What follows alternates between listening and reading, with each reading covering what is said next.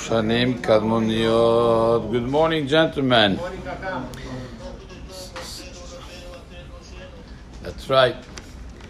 So, yesterday we said that we were going to continue the halacha regarding the Avelim in the Bet HaKnesset, if we say Tahanun or not. We brought the earlier source, which was the Orchot Chaim, who said that we don't. The Shulchan Aruch was not so clear if the diuk was good or not. When he only mentions the Chatan who goes to Bet HaKnesset, many poskim, including the Ma'amar Mordechai, say it's because it's not common. Usually the Bet Avel, they do minyan in the Bet Avelim. That's why the Shulchan Aruch didn't mention it. It doesn't mean that if the Avelim are in the Bet HaKnesset, you would be saying the Tahanun. So there's a discussion between the poskim how to understand the Shulchan Aruch. But definitely the earlier source says that we should not be saying Tahanun, even in the Bet HaKnesset. There's a discussion. I'm going to continue from here. Even in the Halabi Minhag, there's a discussion between Yaskil Avdi and Rabbi Yaakov Ades. So Chacham Ovadia Hadaya says that the Minhag is yes to say the Tahanun. And Chacham Yaakov Ades says the Minhag is not to say the Tahanun. And there's a lot of discussions there. What do you do when it's not clear? So there's the Birkei Yosef, the Chidah. He quotes Rabbi Yoshua Molcho, who says that whenever there's a safek, if you say Tahanun or not, you don't say Tahanun. Safek nefilat apayim lekula. Why? Because it's minhag. It's not the chiyuv mamash. And therefore, whenever you have a safek, you go lekula. This is the one point why here we should not be saying. Number two.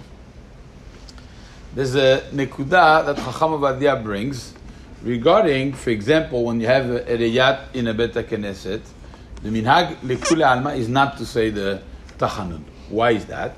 It's because people came to honor the Met. It's different because then it comes, in a setting that is around that. In our case here, it's a little different than the norm. Why? Because the Avelim are sitting right here.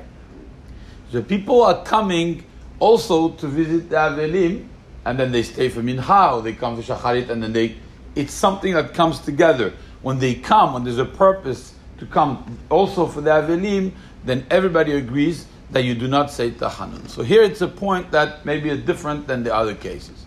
I would like to add that in this case, it's even more evident that we don't say Tahanun. Why? It's because we say the Selichot in the morning.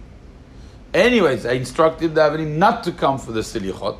That way there's no She'ela. We say the Selichot. In the Selichot you say Anna. You do Nefilat Apayim. You do everything that you're supposed to say.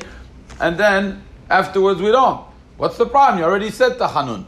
Since you already said Tahanun in the Selichot, Kal Vachomer, in that case you don't have to say Selichot after. In the case of the Safek, you already said it. But it has to be Dafka in a certain order. Normally we did see that it should be right after the Amidah. But in this case, you do a pshara. So you already said the Tahanun.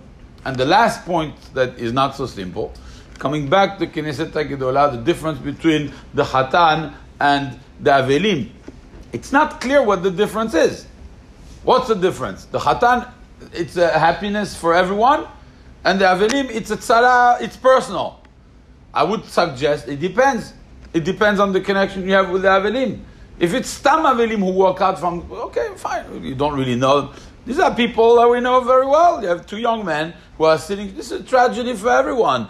Everybody feels bad. Everybody feels concerned. It's not somebody, foreign people who walked in. It's talking about people from the community. But it doesn't. That's not the tzara for everyone. Definitely it's a tzara for everyone. So you have to put in perspective. Who is the Chatan?